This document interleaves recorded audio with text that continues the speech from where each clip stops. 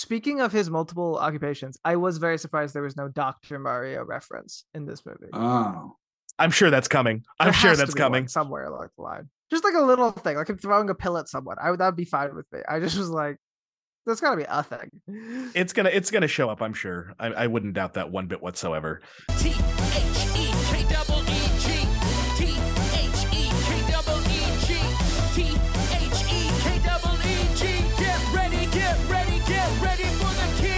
Welcome to another episode of the Keeg Talks. Today, the Keeg Talks, the Super Mario Brothers movie. I'm your host, Dimithri Perera. And for those of you who have watched an episode, normally we live stream, but today it's just a podcast. It's just a podcast wherever you get your podcasts from. I'm your host, Dimithri Perera.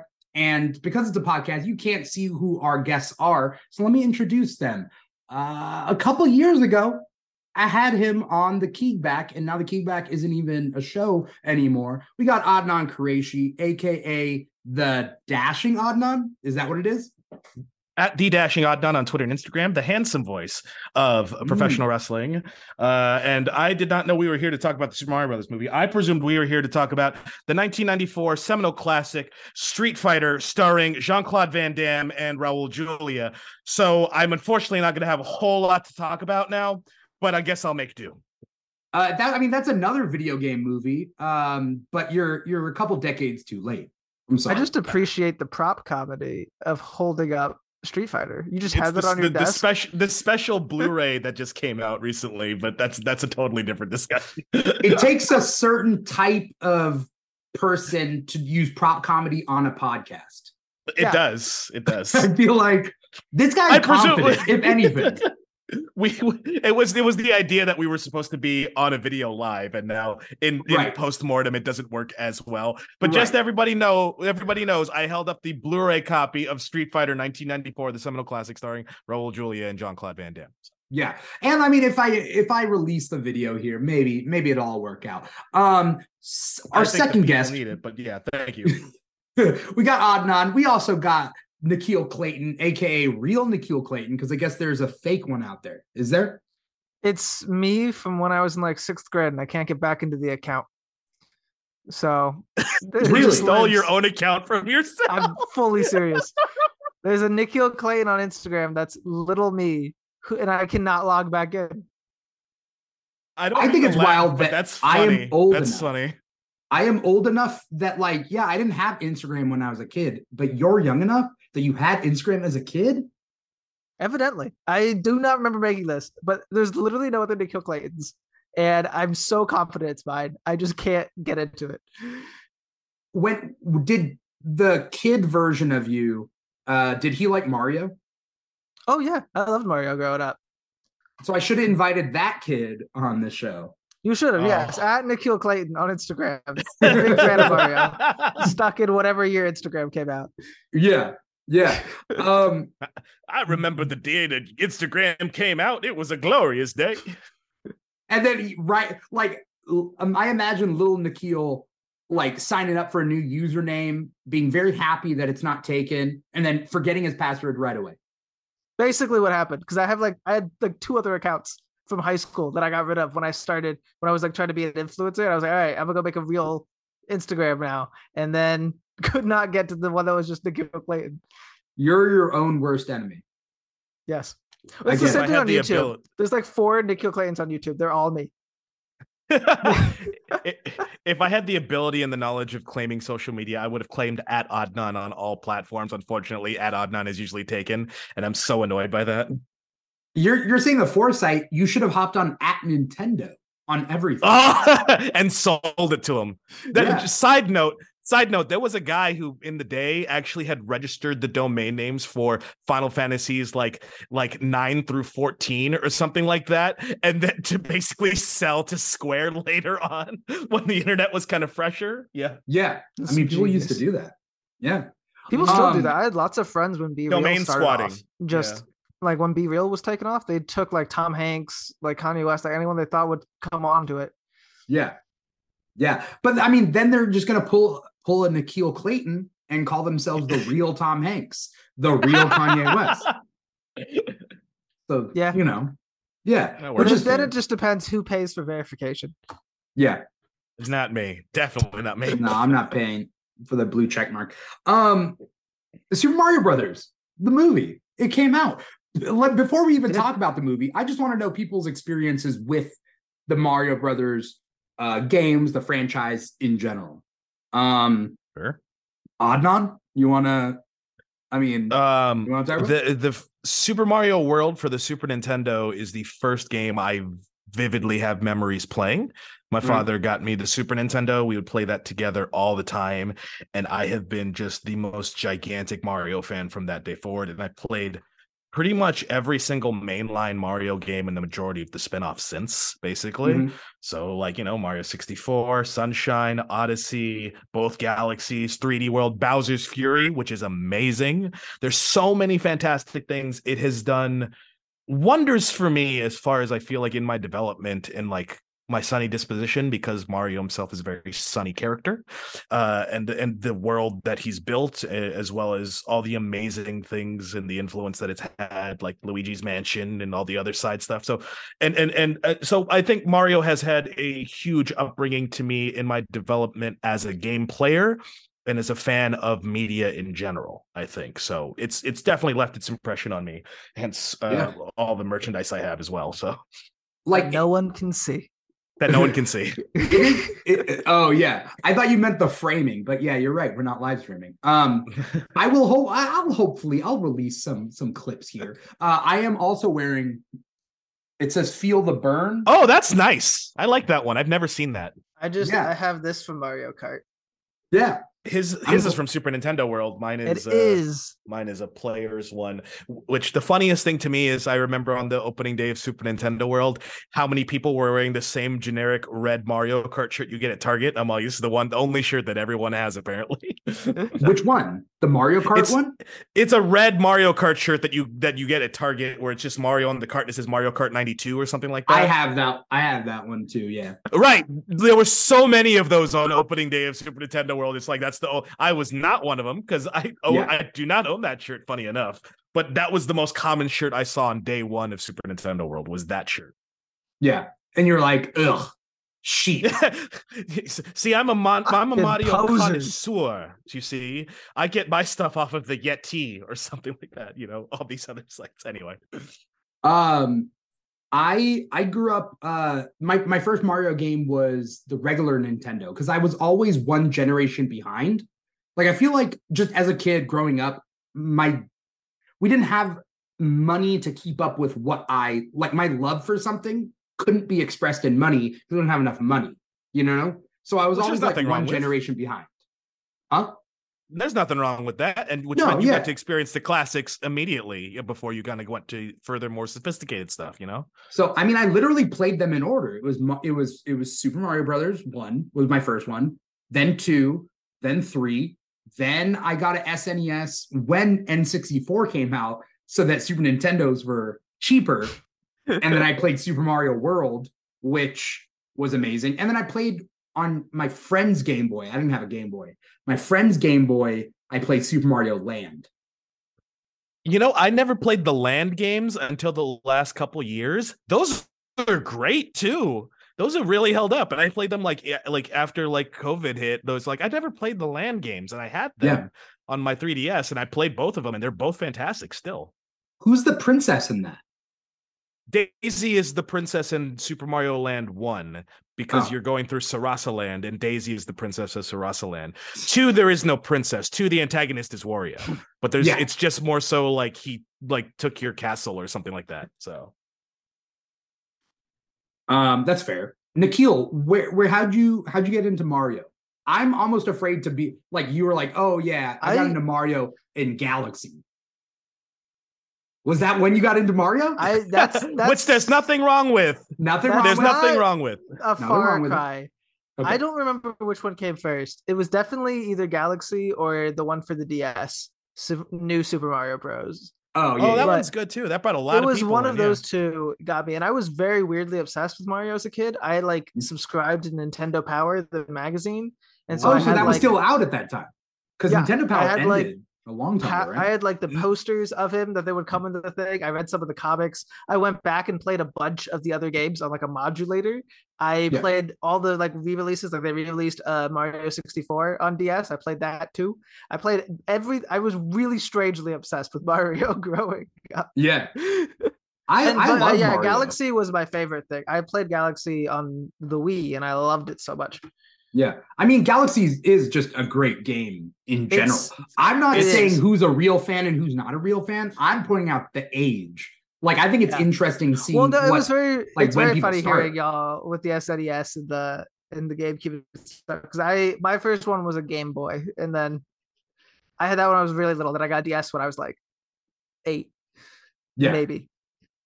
Oh God, you were 8 when you got a I'm DS. Now I pretty feel sure the old as DS shit came now. out when I was 5, so it might be Oh, closer. I am old.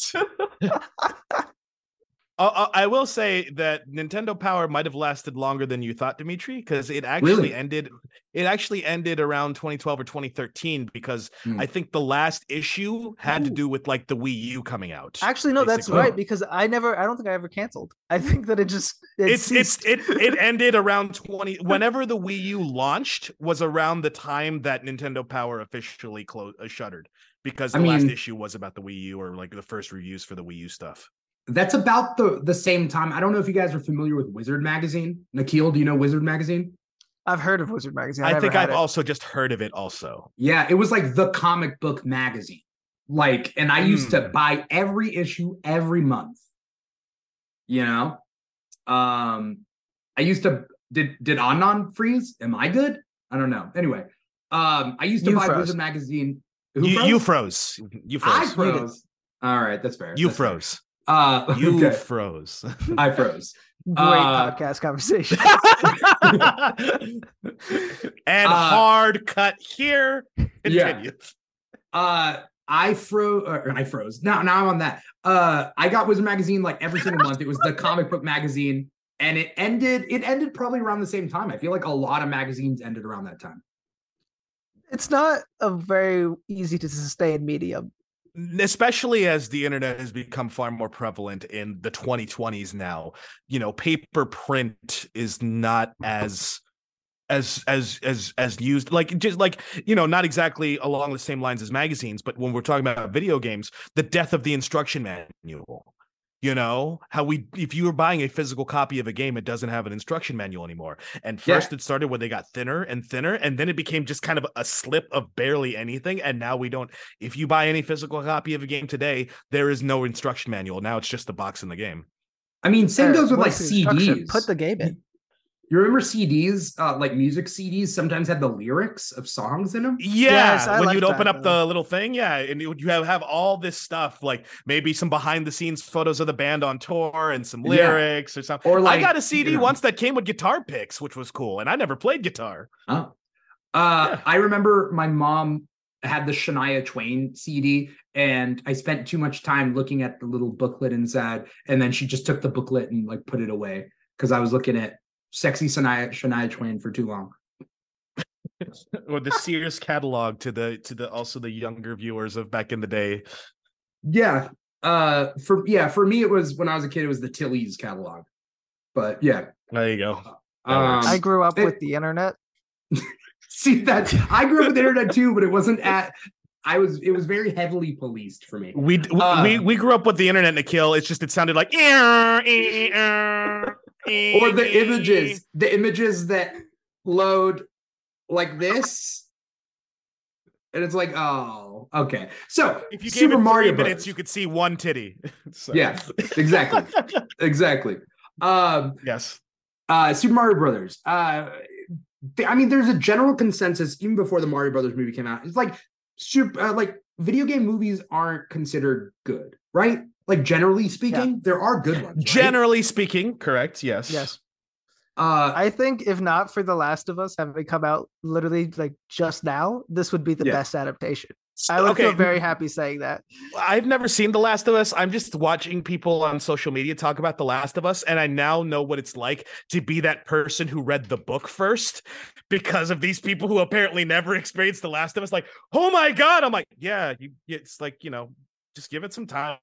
It'll get worse. Trust me. It's good. You're gonna get shocked even for that's like my friend telling me about My Hero Academia. It's like I read the manga. I'm like, damn it, I'm watching the anime. Shut up. I don't need to know this. Yeah. See, the fun thing is I read all like a bunch of comics. Those have nothing to do with the film, so I never get to experience this. There are small things, but really nothing you can count on. Nothing you'd be willing to put money on. There's nothing where you can sit down and be like, yeah, so this is gonna happen, because that's just no guarantee, no matter what. Like, yeah, like Secret Invasion is coming out soon, and it's not going to be the same. I mean, it's funny because video game adaptations are generally considered crap. I have rewatched four video game adaptations recently. One of which I saw in the theater and I actually didn't mind. I also saw it in the theater and I also liked it, but yeah, I'd have to rewatch it to see if it's still the same. But I have rewatched aforementioned Street Fighter 94 seminal classic, actually, as well as Mortal Kombat 95 and Mortal Kombat Annihilation recently. And here's what I've come to the conclusion is Street Fighter is actually a pretty decent film, actually, from beginning. It's really fun. I don't think it's a bad movie. I don't think it's a great movie, but it's actually like a pretty coherent, like beginning, middle, and end. Makes a lot of sense. It's a really fun watch. Mortal Kombat 95, I think, was the best video game adaptation for a while because it's really good. And then they made Mortal Kombat Annihilation, and that thing is dog shit. And it's not even, and it's fun to laugh at, but it's not any much funner to like really watch and process. And the fourth one I just rewatched, which relates to today's topic, which I have with me as well, 1992's Street Fighter, or 1993, not Street Fighter, Super Mario Brothers, starring Bob Hoskins and John Leguizamo. Thank you for bringing that back to the topic at hand. But I watched 4 and I saved that one for last. So there. Yeah. In fact, Nikhil, I rewatched it before I saw the new movie just to make sure too. Yeah. So. Nikhil, I don't know. Wait, have you seen that movie? The 90s movie? No, I've never watched it. Ooh. Wait, for real? Like I said, I grew up very obsessed with Mario. I knew all about this movie. I knew all of the things that it was apparently bad for, and I chose to never see it. But great. This probably also came out before you were born, if I was to That guess. Is true. Right. So. But here's it's funny that movie, because this is only the second Mario movie ever made, right? Like yes. Technically that's the first and this is the second, and it kind of has technically this is the third. There is an original Japanese Mario movie that came out in 1986 called Super Mario Brothers and the Great Mission to Rescue Princess Peach, and I still have not watched that, but I am aware of it. Okay, all right. That's what matters. It is what matters. I'm fucking comic book guy from The Simpsons right now. Actually, you see. Well, that's why you're on the show. Like nobody knows more than you do about this. Thank you. You know, appreciate it.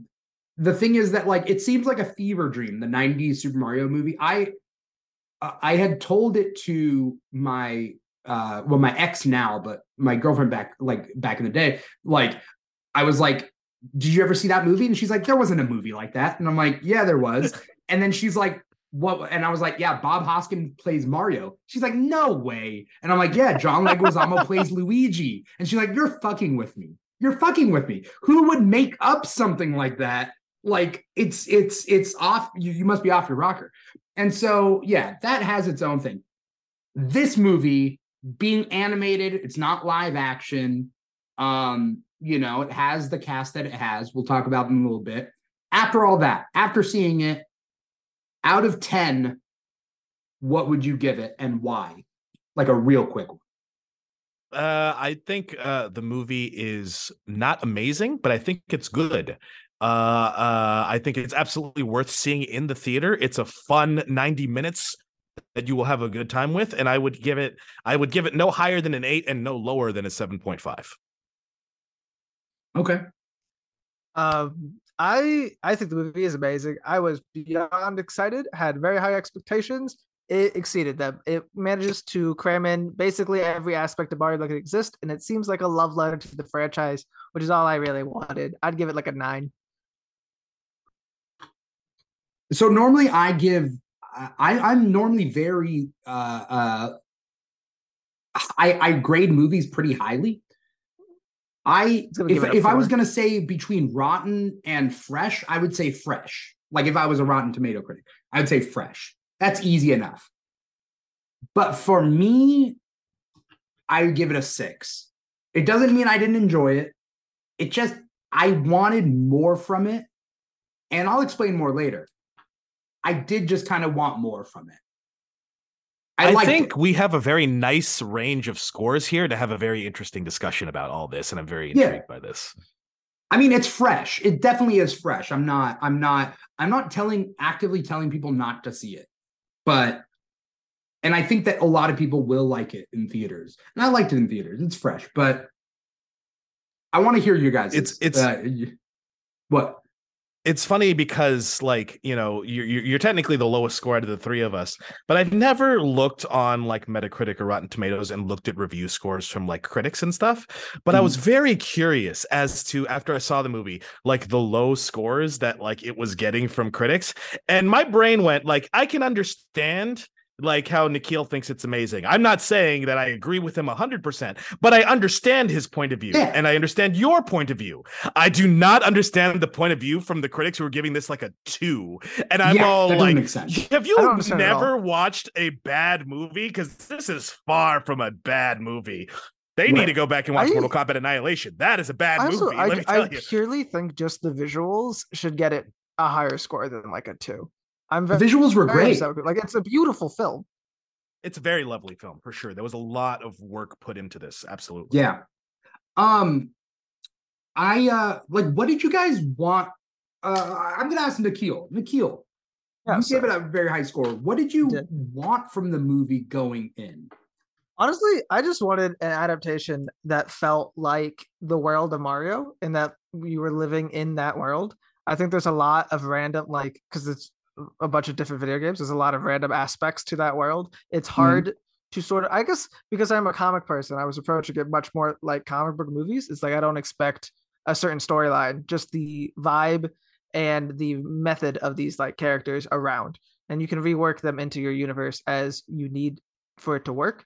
And so I got pretty much every aspect of the games that I liked represented, and I got to see how it all works, and got to feel like I was visiting the Mushroom Kingdom for the first time, which I really appreciated.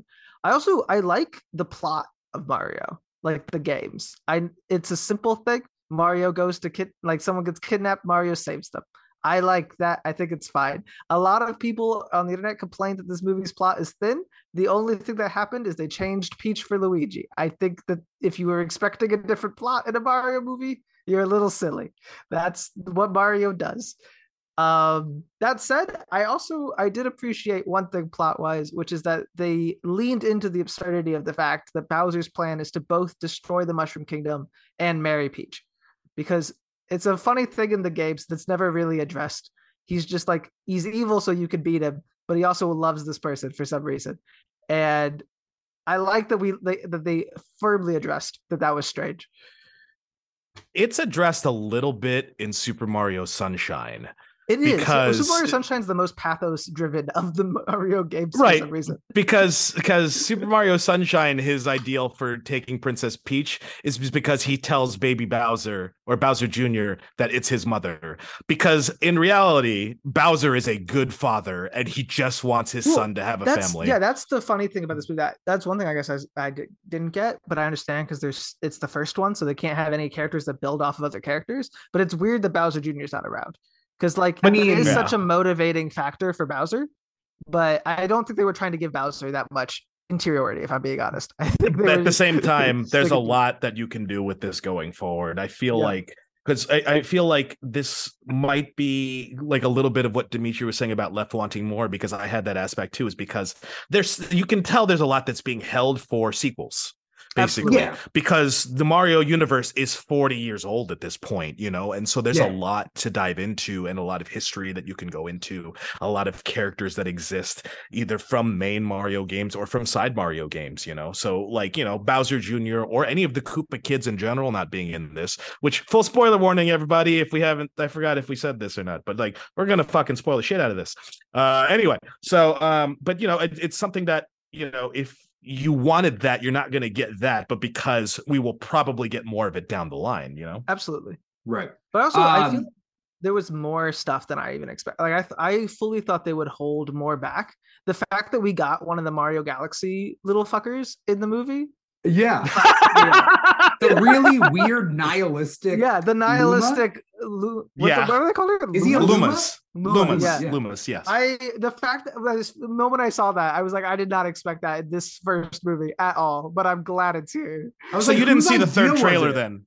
No, I don't watch more than one trailer. Okay, so because the third trailer absolutely has that Luma in it. That's why I didn't like. Whose idea was it? Because you could have taken out that Luma and everything stays the same. He's a comedic relief guy. It's just the scenes would have been the same. They would have been more boring because there wasn't a nihilistic star talking. Yeah, but like, sorry. No, go ahead, Dimithri. Well, okay, so like me tackling the Mario lore in my head with headcanons and people trying to piece together things is very similar to Disney. I don't mean Disney like the movies they've made, but like Mickey Mouse, Goofy, those guys, like that lore.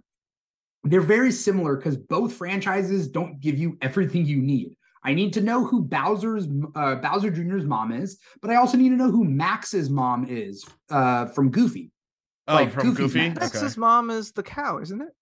No, it's not Clarabelle Cow. I've been arguing about this. Somebody else brought that up, and I hate it. I think it's the cow. It's not. I've never Clarabelle had this Cow discussion. is with Horace Horsecollar.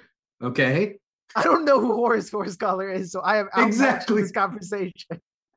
So there's all this lore that like either people don't know or they just don't say it. So Disney and Mario. And I just feel like I've spent, this isn't fair to the franchise for me to do this. So, take this with a grain of salt, I guess. But like growing up, I always had these ideas of how I would do a Mario movie. How do the stories make sense? So on and so forth. And I felt like in this, it was a whole new different take on Mario, but keeping the broad strokes there. But like Mario being raised by Yoshi wasn't there, which I don't care so much about. But like there's like little things. I was not going in for the only lore I wanted represented was that Mario and Luigi were New Yorkers. I did not want it to be entirely the Mushroom Kingdom. I wanted the transported component. But like which is good. I thought about first of all, I'm happy we got the baby versions, like the designs in the movie. That was cute. Yeah. We got one that little flashback. Yeah, that was nice. But it did occur to me watching it. I was like, they weren't raised by Yoshi. But I was like, you know what? That would have been a hard thing to explain. That's a really interesting aspect of the movie, though, is that it opens with the Mario family, which is something that's never been seen outside of this movie. Basically, like literally a family, an Italian immigrant family, basically. Yeah. Did they explain the names in this movie? Because they never addressed it. I waited the whole damn time. In this movie, there is just Mario and Luigi was an orphan who Mario had basically taken in and kind of raised. In the 90s movie? Yes, that's what. Yeah, Bob in this Hoskins movie, they're is like, brothers. I just rewatched it on 4 days ago, like 2 days before I saw the new one. And Bob Hoskins adopts Luigi, and he's like, he's been like my father, my uncle, my brother, and stuff. That's how I've seen that scene. Yeah. So they Dimitri, are not blood related brothers. That's how they look the way they do, basically. Dimitri, if you're asking if they address the fact that their last name is also Mario, and no point in this film do they say that at all. Right. It's Mario and Luigi Mario. How many Marios is there between the two of you? Mario brothers, 3. Yeah. I'm so glad I just rewatched that movie because now all that is fresh in my head. And by the way, that movie is also not as bad as people say it is. It's just weird, but it's not as bad. It's a fine movie. That's pushing my redefine, like being okay with excusing the lore a little bit too far. That film. I think it's funny that like the Goombas in the 90s movies are the opposite. Are giant.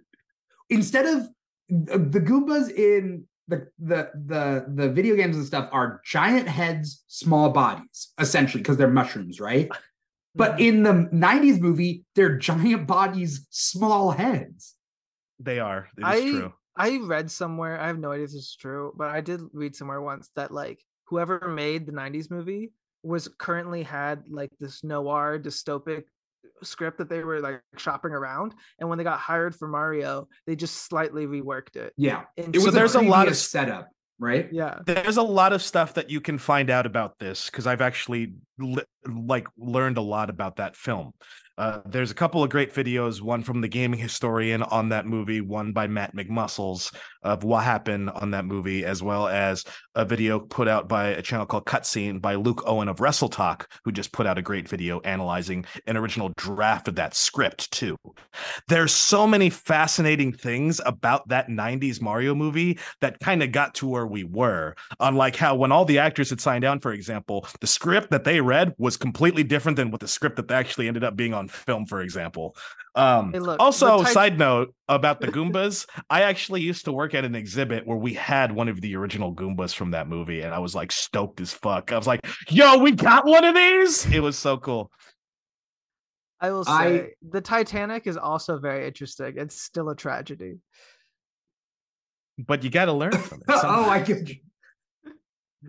But you're saying this is someone who never watched it, though. You can't. You still haven't actually watched the thing. I've seen probably all of it through clips at this point, but I've no, you haven't. You have to sit down and watch the whole thing from beginning to end. This is my hot take, but that's the only thing I like about that movie is the post-credit scene or the ending or whatever it is that teases the next one, where they like come in with the guns. The Daisy's there. That's my favorite I part. believe, or whatever. Yeah, that's the post-credit scene is technically just them being pitched a video game, and it goes to Iggy and Spike, and they make the Supa Koopa cousins.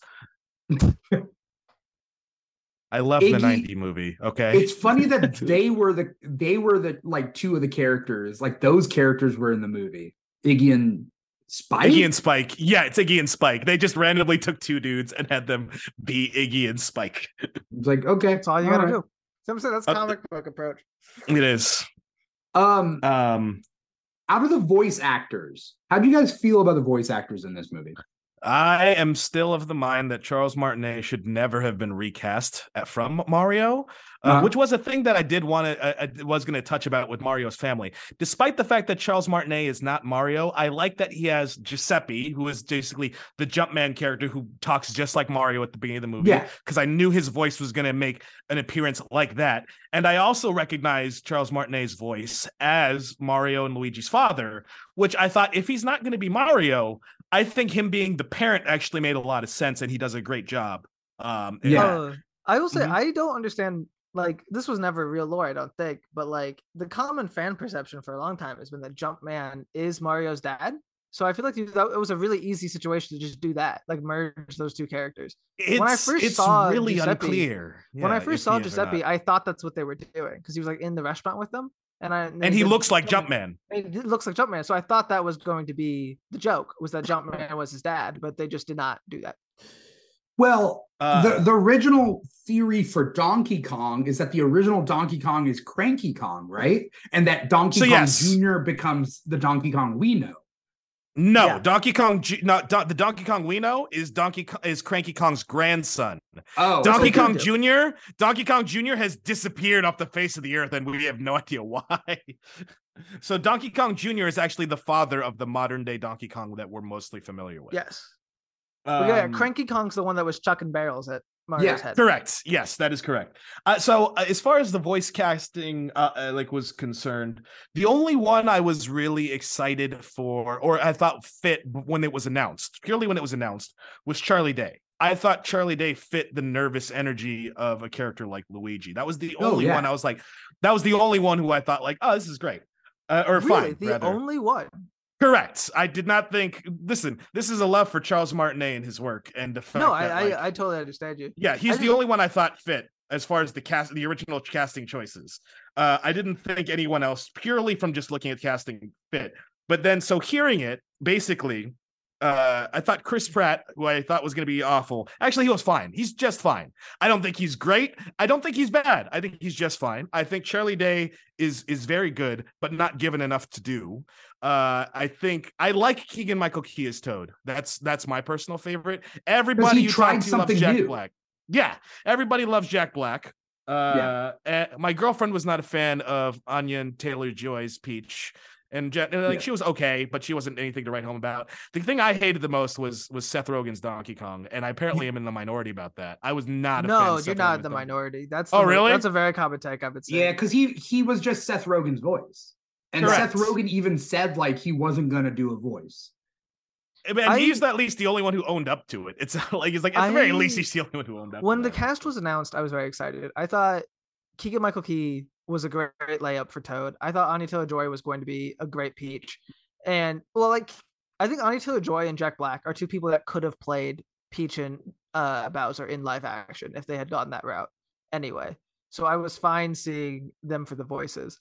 I personally, the only voice actor I didn't really like, weirdly, is Keegan-Michael Key. I understand now that they did not pitch up his voice, so I like it more that he was doing that naturally.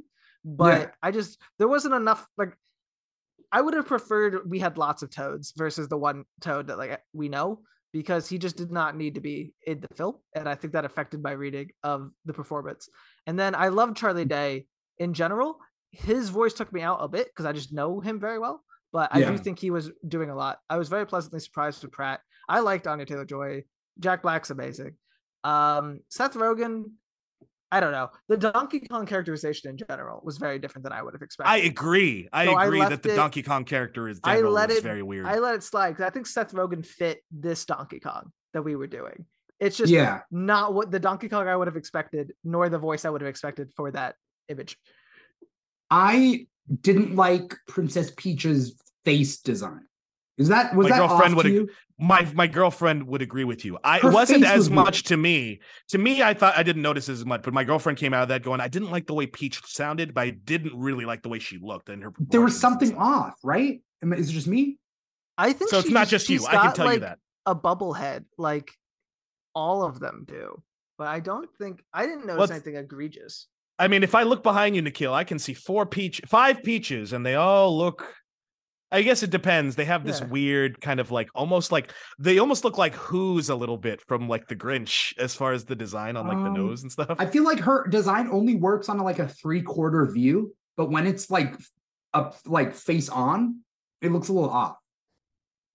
Yeah, you know, I didn't notice any issues with it, to be honest. Okay. But you are not the only one, Dimithri, who would have issues with her design. So I know that much. So your thoughts are valid, Dimithri. I always wanted my original want for a Mario movie. I wanted them to go motion capture CGI like they did for Tintin and have kind of the actors' faces be shown through the animation a little bit. Like that was my original like thought like years ago. And then this is still, this is good and whatnot. But I always saw like, I kind of wanted like an Idris Elba voice for Bowser, but now Idris Elba plays Knuckles, so it's not like I'm all like you. Like, he's already a rival. He's already a rival voice actor now. We can't cast Idris Elba. Right. So Jack Black was great, but I actually always wanted Jack Black motion capture CGI to be Wario. Jack Black would be yeah.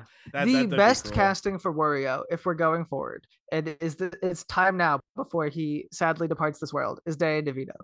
Like, you get him. If we're doing it animated, get him. Yeah. He'd be amazing. Danny DeVito was originally considered for Mario in the 90s Mario movie. Of course he was. Look at him. I also would like to point out that I am also 100% behind the idea that Danny DeVito should have been Pikachu in Detective Pikachu, and I'm very sad that he wasn't, because we all fucking wanted it. I agree with that as well. No, thank you. Danny DeVito, I appreciate that. He needs to be Wario, in my opinion. That if we don't have it, then what's the point of living? I don't know. Yeah. I also Wario and someone like Ben Schwartz is Waluigi. So my mom's favorite character is Bowser. He's Sonic already. Yeah. My mom's favorite character is Bowser. My mom got what she wanted out of this movie. My sister's favorite character is Waluigi. And I'm like, Waluigi's not going to show up. Yeah. I was hoping for a post-credit scene, I will say. I did not expect them to try and tease Yoshi. I thought they would have Yoshi and try and tease Wario and Waluigi. That was one of the things that was left wanting more was more Yoshi, because all we get is that one moment of Yoshi. The pink one wants the apple, and now my girlfriend hopes the sequel is just that Yoshi trying to get an apple. That's it. So they got to do like the Ice Age thing with it, just to start every movie. Yeah, I thought that same idea. Do that with Yoshi, like a scrat. Yeah. I would love to see the different Yoshis manifest different powers, like in Super Mario World. Yeah. There's so many power-ups to use. They really only scratch the surface with a lot of the stuff that can be done with power-ups. One of the most interesting things to me is that Mario never actually gets the fire flower in this movie, which I don't know if you guys noticed. No, he doesn't. Donkey Kong does. Peach does. Donkey Kong does, and Peach does, but Mario never gets the fire flower or the ice flower, for that matter of fact. He only gets like 3 powers in this movie. 4 if you count that they use the cape as just the commercial element, but don't really do anything with it. I think that it was just like, at the end of the day, it's a movie, so he couldn't have everything that he usually would get in a game. Correct. So it's like, it would get boring if he had like 50 powers throughout the course of it. So I think they did a good job picking which we were getting in this. And I like the other characters got, like, I don't think I've ever seen Donkey Kong get a fire flower before. No, that's what I was. That's new. Say. That's new. I loved that. That's something that is great in this type of movie, is seeing something you've never seen before. Because Donkey Kong, his games don't have the firepower. Like, it is just what it is, right? Yeah. Right. Did Donkey Kong ever eat a mushroom in this? No. The mushrooms is another thing I was like, how are they going to do? Because in the game, you just kind of accept that the mushrooms are just decapitated toad heads. They even have eyeballs. But in this movie, I was like, there's no way you could do it. Like, the actual story of him coming and learning what this world is like. And she gives him a small mushroom head with eyeballs, and he doesn't respond. And they said there is a way, and that's by doing that exactly. So she just gives him a decapitated toad head, and he eats it, and then it's fine. Wait, did it have eyes in it? I don't remember. I don't remember there being eyes. I don't know if it had eyes in the movie. I don't think it had eyes. But I think in the movie it's just a red mushroom. That's all it is. But he hates mushrooms, which is kind of funny. It's a kid's movie. Yeah, he hates mushrooms. He hates mushrooms. It's cute. Yeah. I loved the tiny mushroom. Yes, that's another like random pull I would not have expected, but because the tiny mushroom's not even a classic one. Because it was first in New Super Mario Brothers for the DS was the original introduction of the tiny mushroom. Where I came in, they did that for me. That was for you. It's how it unlocks a couple of like worlds you can't get to because there's special exits that you need to be very small to get to. Yeah. It's great. It also makes you jump super high, but you're very weak. When you're in like the PvP mode with other people, you can just like hide under things and then the shells can't get you. PvP in New Super Mario Brothers was actually really fun. That was a great mode. I never played that one.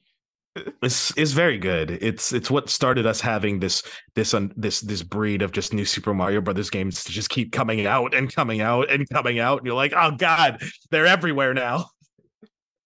Did you guys like the fact that they used Mario Kart in this? Yeah. Was it inevitable? I think that it was like this. I think I might be in the minority on that. I did not want a whole to do about Mario Kart. I did not want it to actually be a race or anything. I wanted a reference to Mario Kart, and making the Donkey Kong people just weirdly obsessed with karts. Fine with me. To explain why they have so many, and then they take the rainbow. I like the Rainbow Road's a road. I think that's hilarious. They needed to get somewhere, so they just drove on Rainbow Road. That's amazing. I figured Mario Kart would be a bit of a focal point in that aspect because it is easily the most popular of Mario spin-offs. As opposed to like doing Mario Tennis or something like that, just randomly, which I kind of expect the next movie to literally open with everyone playing tennis or some sort of sport that Mario plays. I feel like that's a thing that can also touch on is that Mario has literally done all this stuff. It'll be like Mario. Oh, yeah, typing. Yes, 100%. I think like it's also interesting to think, it's because Mario Kart was such a big thing. This movie is almost like Easter egg the movie, which was appropriate because it came out on Easter weekend. I don't think a lot of people who are seeing this movie realize what a big pull having Form and Spike in this movie is as well. Who? Because What? Foreman Spike. That's like, you remember like when they're in the pizza parlor at the beginning and like Spike is their old employer. He's that mean dude. Oh, the Wrecking Crew guy or whatever? Correct, Yeah. because that is Mario's original rival is Spike from Wrecking Crew, Foreman Spike. In So what I'm game? all Wrecking Crew for the NES. Okay, yeah. Yeah. So it's I'm all like, I don't know how many people like who really like, you know, there, a lot of newer people aren't going to realize that Spike is actually quite the big pull in actuality. He doesn't exist very much in Mario lore anymore, but he's actually a very important piece of Mario's history. It's funny because I do remember that about cover. Yeah. The cover of Wrecking Crew, I remember that cover being like, that's Mario on there, right? Is that Mario on the cover? Oh. Yeah, where they're beating the hell out of a building. Mm-hmm. Mario's had quite a Mario's quite a number of occupations, and yes, he was on the Wrecking Crew. I mean, technically, Jumpman was a carpenter, not even a plumber. So I was very surprised there was no Dr. Mario reference in this movie. Oh. I'm sure that's coming. I'm sure that's coming somewhere along the line. Just like a little thing, like him throwing a pill at someone. That'd be fine with me. I just was like, there's gotta be a thing. It's gonna show up, I'm sure. I wouldn't doubt that one bit whatsoever. But there's a lot here. There's so much to unpack as far as like everything that you see visually and that's referenced and whatnot. It's a movie that, if you're a Nintendo and a Mario fan especially, lends itself to multiple views. You know, you've got like Punch Out Pizza, you know, you got the Wrecking Crew thing. There's like so many other like nods and bits. Like you don't see Toadette's not in the movie, but there's a picture of Toadette like in when they first get to the Mushroom Kingdom, for example. Stuff like that. One of my favorites is they played the DK rap as if it was people chanting in the stadium when Donkey Kong came out, which I was like, that's a really creative use. It's these like little like deeper pulls and more creative uses of them is what makes me like, a lot of the critiques I've seen online are people saying it's cash grabby, Easter eggs, Marvel kind of stuff. And I'm like, it seems much more to me like a love letter to all of this. Because I don't think that's a bad thing to start to kind of reintroduce Mario as a movie franchise in general. You know what I mean? Like, it's not a bad thing to have it start like this because you need to get as many people into this as possible. Absolutely. So it's one of those things that, like, yeah, you can kind of feel like that, but this isn't like the 10th Mario movie we're getting. This is the third one and the first one to a lot of people of this generation, and the first one that a lot of people would consider to be good, you know. So right. I don't know if you guys noticed in Mario's room there are other Nintendo stuff in there. There was Star Fox's shit on top of his TV. But how are they going to explain it if eventually because they create a franchise? They've always been if you're building to like Smash, the idea they've always been separate. Like, it's not a multiverse kind of situation like Marvel or anything. They never have to explain Mario can get to Hyrule. It's always people it's like Fortnite style. People show up in this new place and then they have to fight each other. Canonically, the only thing that really links is Mario and Donkey Kong as far as these particular characters. Yeah, like where everything else can just be kind of like done up in a very comic booky type put stuff together way. I feel if they ever actually get to making a Smash movie with how successful this is, if they make a Zelda movie that's as successful as this, I think we'll get a Smash movie along the line. But if they ever do it, I hope they keep the idea that they're literally toys, because you can have the hand bad guy, and the hand is like the best part of it. Oh, are we? Is it considered canon or a head canon that the hand is the person playing? I'm pretty sure it's canon, because like you even get like the toys and stuff is like reward. Like, I'm pretty sure it's the meaning of the game is that someone playing with their toys. It's kind of it's like yes and no, depending on how you look at it, and kind of depending on like Smash to Smash, honestly, to a degree, like, because Smash doesn't necessarily have this hard story, because fighting game stories in any fighting game is usually kind of convoluted in an aspect. That's why I don't understand. We try to do so many fighting game movies. Fighting games are the hardest story to tell in a film, I feel. Well, it's kind of like what Fast and the Furious also has to deal with. Weirdly enough, you can't base the whole franchise around the race, just a race every single time. A race is like a fight, but on wheels, one could say. That's not a bad analogy, honestly. You know, and so like you can't have can you imagine like 10 Mario Kart movies? The only sort of Mario Kart movie I'd be interested in is if they went like real weird with it. If it was like a death race situation. Oh no! I'd be like, then I'd be interested because that's like a movie you can make a whole thing about a race. But also, like, I was surprised. I knew this going in, but I was surprised when the announcements of this movie were coming out because the first like cast and everything was announced, I was so certain that it was going to be sort of Lego movie style and like it was not going to be an actual story about Mario. It was just going to be like maybe not even Lego movie. You guys ever watch like the old Garfield movie where like everybody just works together? You talking about like the Bill Murray The one? Bill Murray or, like, one? No, it was like animated. It's fine. We don't need to get off on that. But Okay. I thought it was going to be the idea of like these are all just people who work together, like Mario and Bowser and everything. They work together. They put on the game, and then they go home and they like play tennis Mouse or does go that, racing right? or stuff like that. What? Doesn't Mickey Mouse kind of do that? Like all the Mickey Mouse characters are actors in their it's movies? like a House of Mouse kind of situation. Yeah. You're not like that's not a bad idea because technically, canonically, Mario 3 is a play. Super Mario Brothers 3 is a play, and that's confirmed by Shigeru Miyamoto. I thought they were going to do that, and that way they could work in the spin-off games because they'd be like, yeah, Mario acts out this like thing where he has to fight Bowser, and then they go play tennis together after. You know, I thought that was going to be the vibe, and it was just going to be about them like living and like some meta commentary and stuff. Come up with. Yeah, I thought that was much more what we were going to get, especially when they announced Seth Rogen for Donkey Kong. I was like, they're going to make Donkey Kong like this stoner person or whatever that like lives in a hut. And I was very pleasantly surprised that it was a true fantasy adventure. Has meta commentary in movies run its course? Because I'm surprised they didn't go that route because every movie for at least 5 years was doing meta commentary as a way to bridge the gap between mediums and adaptations. Chip and Dale Rescue Rangers did that, right? If I'm being honest, I think it comes more from a higher respect for animation that we have now. We're in a bit of an animation renaissance currently, and I think that's leading to people being like, we don't need to cushion that this is an animated movie by constantly like putting it in real life. Like in the early 2000 or like the late 2000s, we had all those films that was X animated character goes to New York City for some reason. And now we just get to see them actually live. In fact, Smurfs did that. And now Smurfs is getting a new movie that's an actual fantasy adventure in Smurf land. Yeah.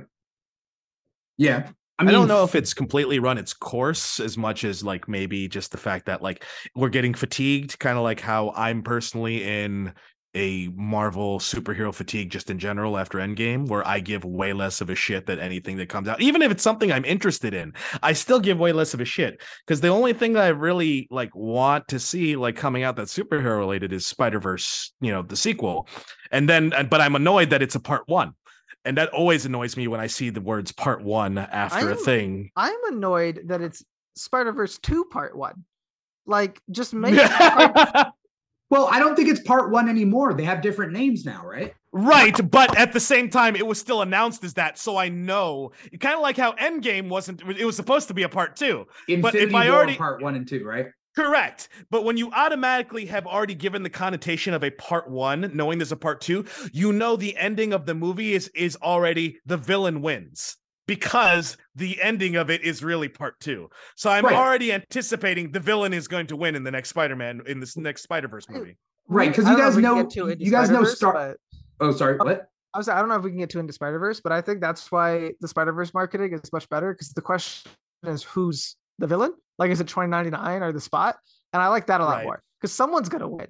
It's not going to be Miles. Spot. Shout out to the Spot and the 8 people who remember the Spot and maybe learn more about him if he shows up in this. Yeah. I forget what I was gonna say. You were talking about meta commentary. I was gonna say Star Wars 2, Empire Strikes Back Part 1. Electric Boogaloo. And then there's Star Wars. Here's the thing. Star Wars 2, Empire Strikes Back Part 2, Return of the Jedi. Oh God. You can't double subtitle. That's horrendous. You can. Listen, there is Super Mario Advance 4, Super Mario Brothers 3. That's a double subtitle and a double number. 2 different numbers too. I know, but that's what it's called. That's literally what it's called. No, I don't know. I think if you start the franchise, you can have a part 1 system. Like, okay, the reason we have part 1s is because when Francis Ford Coppola made Godfather, he was like, I want people to understand that this is not a movie that you can just go see in any order you want, because apparently people did that in the 70s. I don't know why you ever would do that. But the 70s. So he was like, it's going to be called part 1, so that the next one's part 2, and people know they have to watch it in order. And then keep that mentality. Like, that's all part 1 should be still. If you have a series, you need to have Into the Spider-Verse part 1, Into the Spider-Verse part 2, Into the Spider-Verse part 3. You can't pick it up in the middle. You can't just decide it's right. Into We've the done that a Spider-Verse lot. across the Spider-Verse part 1. That's ridiculous. But I mean, that happened with the Harry Potters also, where and we had they a bunch were wrong of stuff. for it. Well, and all I'm saying is that this is not new. We unfortunately have precedent for this, and it's going to keep happening. And the problem is they're all going to keep making money, whether it's good or not, which is kind of the problem. However, speaking of making money, if you didn't realize, Mario fucking 4 times its budget back over its opening fucking 5 days. It made it was a full house. It was a full house when I went and saw it. I don't know about you. It's the highest grossing 5-day opening ever. Could be, yeah. I don't doubt that one bit whatsoever. It broke the record for biggest opening weekend for animated film. It's the biggest opening animated weekend, or not animated, the biggest opening for a video game movie, and the biggest 5-day opening ever. Full stop. No, I don't doubt it. I just think that's crazy, but fair. I wanted to bring up 2 songs. One is Holding Out for a Hero. Like, so it's weird to me, because that's the thing I did want to, like, one of the things that was weird to me about the movie is that I think the best part of this movie is its original soundtrack. I think a weird thing about this movie is its licensed soundtrack. Okay. Is that it has a licensed soundtrack, because Nintendo in general isn't something that mixes with a licensed soundtrack. Like, but it's Illumination. Yeah. That's the thing. Correct. That's the difference. But Shigeru Miyamoto is an executive producer on this. Yeah. And this is a very Nintendo heavy approval movie, where they did not have as much with fucking the 90s movie, and it shows, like, other than a couple of things. But, like, it's a weird thing to have a hero. It's a weird thing to have the Beastie Boys. And there was, like, another song in there. Wait, was there Beastie Boys? When was there Beastie Boys? I forget. Isn't that during the part where they're going through New York, like leaving the pizza place and going home? Isn't that the Beastie Boys that's playing? Is it Sabotage or whatever? Not Sabotage. It's like I forgot what song it's playing. It's basically that first side-scrolling moment where they're leaving the pizza place and going home. I think that was. When they were jumping and. Yes, yeah. That's yeah. That's true. Yeah, it's a licensed soundtrack moment, and it's just weird because it doesn't mesh with the majority of, like, you know, Nintendo-ishness. If it's a weird way of putting it, but that's a weird thing. So having the hero, I need a hero moment, it's very on the nose, but it's also like, you know, so much you could do more as far as just using Mario music. But that's a nitpick. But I'm not also the only person who kind of has that complaint. My problem with Holding Out for a Hero is it was already in Shazam 2, and supposedly it's in the Tetris movie. And then it's also years ago I said Shazam 2. It's also in Shrek 2 years ago. And then it's also supposedly in Tetris. So 3 movies this year use that same song for a bit, right? To be fair, it's an animated film. Like, they definitely made this decision years ago without any knowledge that this would happen. And also, Tetris is like a biopic. So I feel like that's not fair to lump in. But Shazam 2? I mean, I my objection to Holding Out with a Hero really just goes to Shrek. Like, it's such like it's a shticky, like, song to use in a movie like this, and they know that. And I agree that, like, Mario has its own style of music, and it doesn't really fit real artists and everything. So I would have preferred not to see it in general. But I don't think we were going to go shticky, bringing it back to Rocky, we should have used Eye of the Tiger, right? Am I right? Exactly. Well, I think that, like, that equally would have been just as silly. Like, it's like it would have been. It playing Eye of the Tiger at that moment would have been hilarious. And playing fucking Holding Out for Heroes also just like, why are we doing this? They also played Mr. Blue Sky, which was in Guardians with Chris Pratt. That's at the end of the movie, right? Is Mr. Blue Sky? Yeah. It closes on that, right? Yeah, it's like they've moved into the Mushroom Kingdom now, and then it starts playing that. Yeah. They should have ended it with the Mario rap. That's what they should have done. It's the Mario Brothers, and well, technically they open with it, so That's like, true. Actually, never. they I take it back. technically They open nailed with it, which now the Mario rap is now officially on Spotify because it is on the soundtrack for this movie. So that's actually kind of cool to have that in an official capacity. Shout out to Captain Lou Albano, famous professional wrestler who played Mario in the Super Mario Brothers Super Show. I just realized, have we ever seen a Teenage Mutant Ninja Turtles Mario crossover? Not canonically, no. I Not don't in any think way. so. Maybe I they don't I don't realize- remember if they were the I don't same think channel Mario or- really crosses over with other franchises very often. does it? Nothing not Nintendo. If Yeah. if anything, like it was a big deal in Ocarina of Time that there's a window that you can see a poster of Mario with the wing cap in, like for example. Yeah, because I remember in like Wreck-It Ralph, there was a huge thing about like he's not in it weirdly or something. Like because Mario like, is on a poster. Yeah, but but then Bowser Mario's is not in there. it. Bowser is in there. That's actually In kind the of a villain. big thing. The villain. Correct. He's in the AA meeting. Yeah, Bowser's there. M. Bison is there, which is fantastic. But like Zangief. my man Zangief, who is not a villain. He is Russian, so we interpret him as villain, even though he is not. But Bowser being in Wreck-It Ralph is like the most that Mario has ever crossed over into anything outside of a Nintendo property. Yeah. What do we hope is going to happen? Well, What you are had a our second. hopes? You had a second song you wanted to discuss, and I think I know what the song is. Well, it was Mr. Blue Sky. It was Hold Never a Hero. Okay. That's what you wanted to discuss, Mr. Blue Sky. Okay. What's the other would have one? liked. Never mind. I thought we were going to talk about Peaches. Oh. I would have liked more stuff like Bowser. Like it's his theme, right? That he plays on the piano when he's like with K-Pac. No. Yeah. Right? No, it's not. It's just the World 1-2, so it's the underground theme. But yeah. I like that kind of thing. I would have liked to see more stuff like that, like incorporating the music into the film that way. I have no issue with Peaches. It was a fun song, but I don't see a reason to use licensed music. I'm in the minority about Peaches. And it's not because I think Peaches is bad. It's because it feels like something, if we go back to the casting, that was not originally meant to be in the movie. And it went, we got Jack Black. We need to give Jack Black a Jack Black song. That's the only real issue I have with Peaches. I don't have issue with Peaches that it exists as whatever and people like it and whatnot. I think it's one of those things like, we have Jack Black. We need to give Jack Black a Tenacious D moment. Why? But my brain is like, why? He's Bowser. He's not Jack Black. I'm fine with it. I think again because it's not like pure Bowser. Like it's not the video game Bowser. They're leaning a lot more into Bowser wants to marry Peach, which is a canonical aspect of Bowser.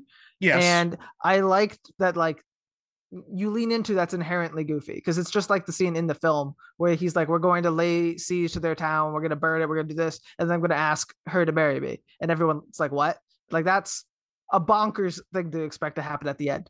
And I like that he's like love struck. I don't know how much we get to see Bowser be love struck, but I agree with you. It's definitely something I think they had Jack Black and they were like, this is a Jack Black thing that he would do.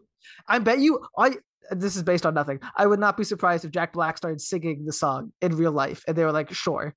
And then put it in. Could have been. It could have been. But like I said, I say everything. But yeah, I like it because I love when we get movies that will do sort of off-kilter things like this. Like Frozen 2, I was not an overly big fan of, but I love that they had that weird like I never saw it. Weezer song in the middle of it. But it's like it's not Weezer. What? It's just like it's like Weezer. They had a Weezer song in Frozen 2? Weezer covered it like for the end credit scene. But they have the song that the guy sings and they have it, it's like this, they're like people in the air. It's so strange and unnecessary. And I love when we get, especially kids movies that are not afraid to do this. Because if you think back at like old kids movies, they were doing weird shit all the time. And I miss being able to have this. So I'm always happy to see it. Here's an interesting question. Okay, go ahead. Adnan had something? No, Adnan. Oh no! I was just like, wait, there's Weezer and Frozen 2. So my brain was all like, what are we doing, Elsa? We're going to Beverly Hills. It's just some shit like that. Anyway, go on. I was just gonna say, how do you feel Sonic stacks up against this? Because Sonic went a different route. I've not watched any of the Sonics. You haven't seen either one. Okay. I'm gonna be honest. I was waiting for the Mario movie. That's fine. I think both Sonics are 100% worth watching. I think the first one is stronger than the second one. I like the second one better than the first. I think the I've heard first one is great things. stronger. Well, first of all, one thing that I would put me off of it is that it is another Sonic comes to New York kind of story. Yeah. And so that put me off of it. And also I was like, I'm gonna watch a Mario movie before I'm gonna go watch a Sonic movie. And this was It's not announced. So so Sonic, like I thought was because I went into Sonic and I watched it on opening day because it was Valentine's Day of 2020, and I thought, what better way to see like what better to do when you're single on Valentine's Day than take yourself to see Sonic the Hedgehog? It was one of the last movies that we did on the Keeg before the pandemic started. So we did the review in person, and then the pandemic hit and we started doing Zoom stuff. So like Sonic was one of them. Yeah. Side note, the last movie I saw before COVID like shut us down was Onward, and it was weird because it was just me and my friend and like two other people in the theater, and we didn't know how to deal with COVID yet, and so they're just like at the thing taking your tickets with gloves because they don't know what to do yet, and then everything shut down like the day after. But anyway, so Sonic, I thought Sonic was going to be trash. I went into that movie with the lowest of low expectations, and I thought this is going to be awful. And I came out of that surprised, and I've rewatched it once since, and I think it still holds up as a pretty fun and good, decent movie, especially with the idea that the interpretation is definitely not the same as the video game. But I think what they did actually worked pretty well, actually. And then the second movie, I think, kind of expands on it. I don't think it's as strong personally, like, as the first movie, but I didn't think it was necessarily super weak either. I liked both Sonic movies.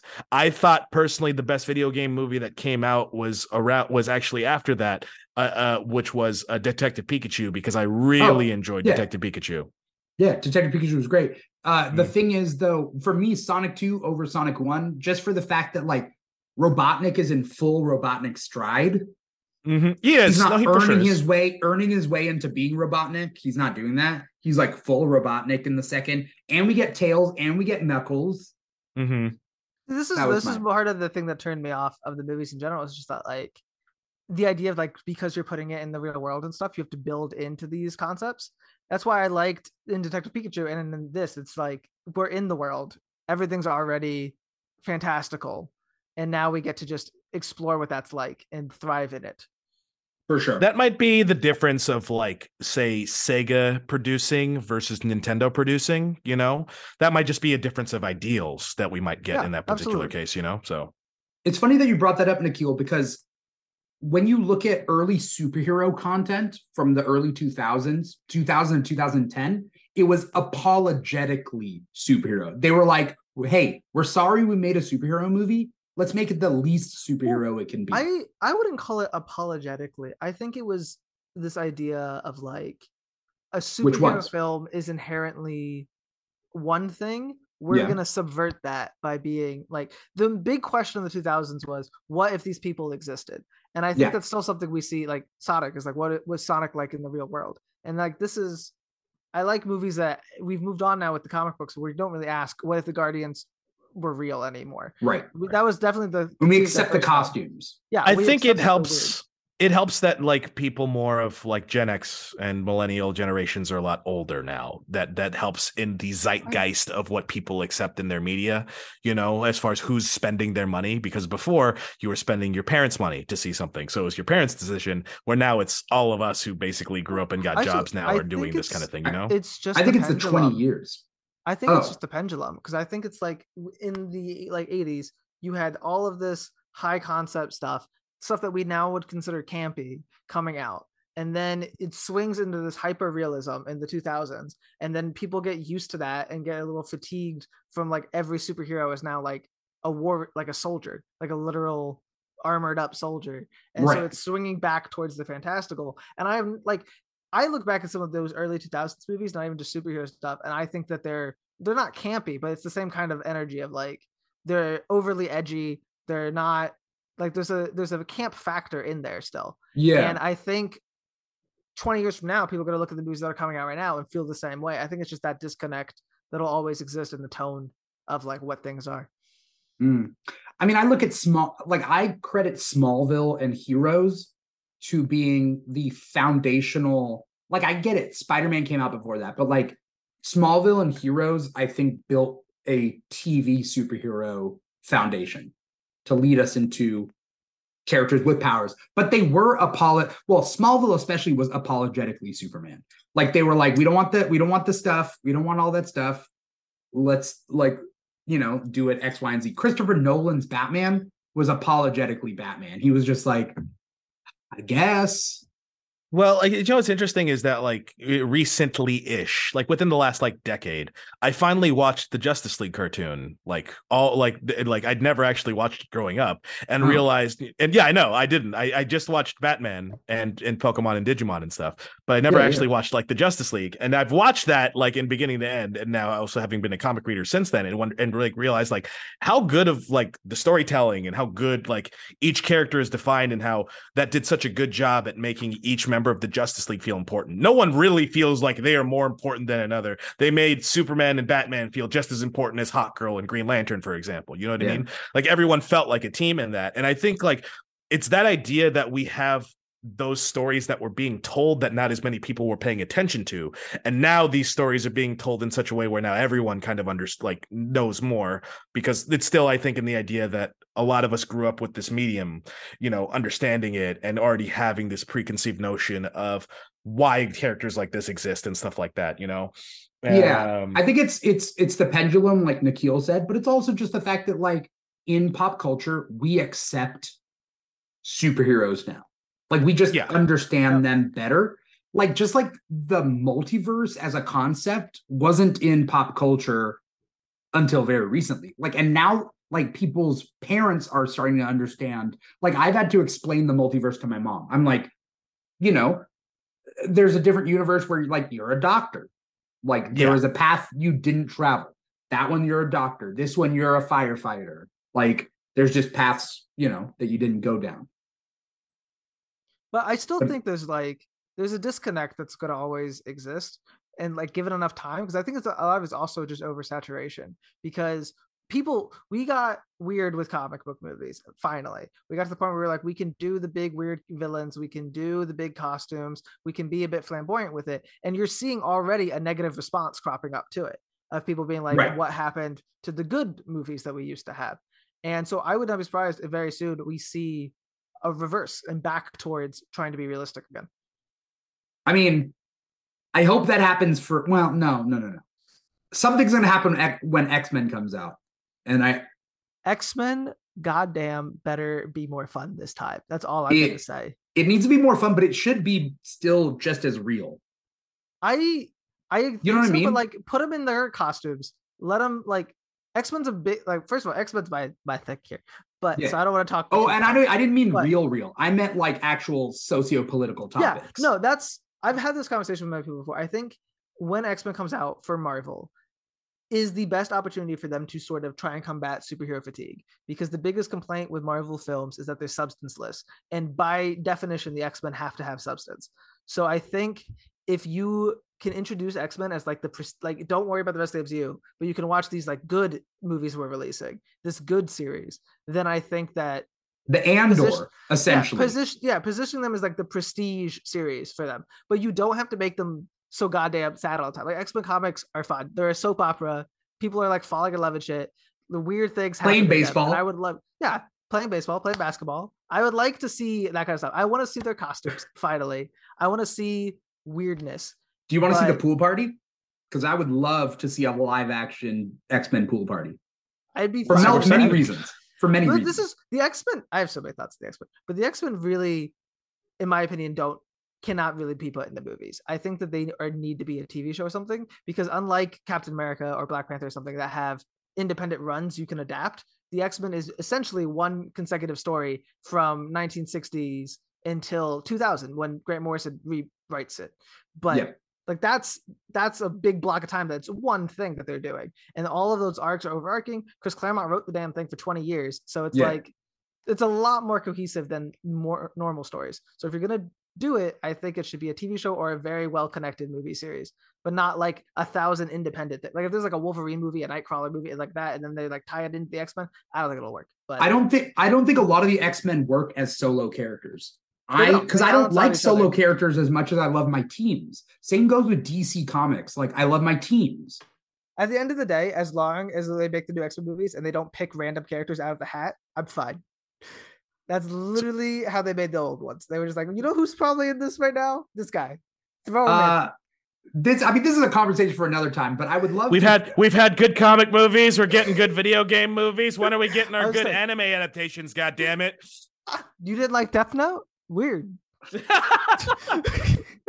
What other anime movies are coming out that are getting? I don't think there are really that many, honestly, because we haven't figured that out yet, and we're not trying. There's been 2 Death Notes, though. I'm pretty sure.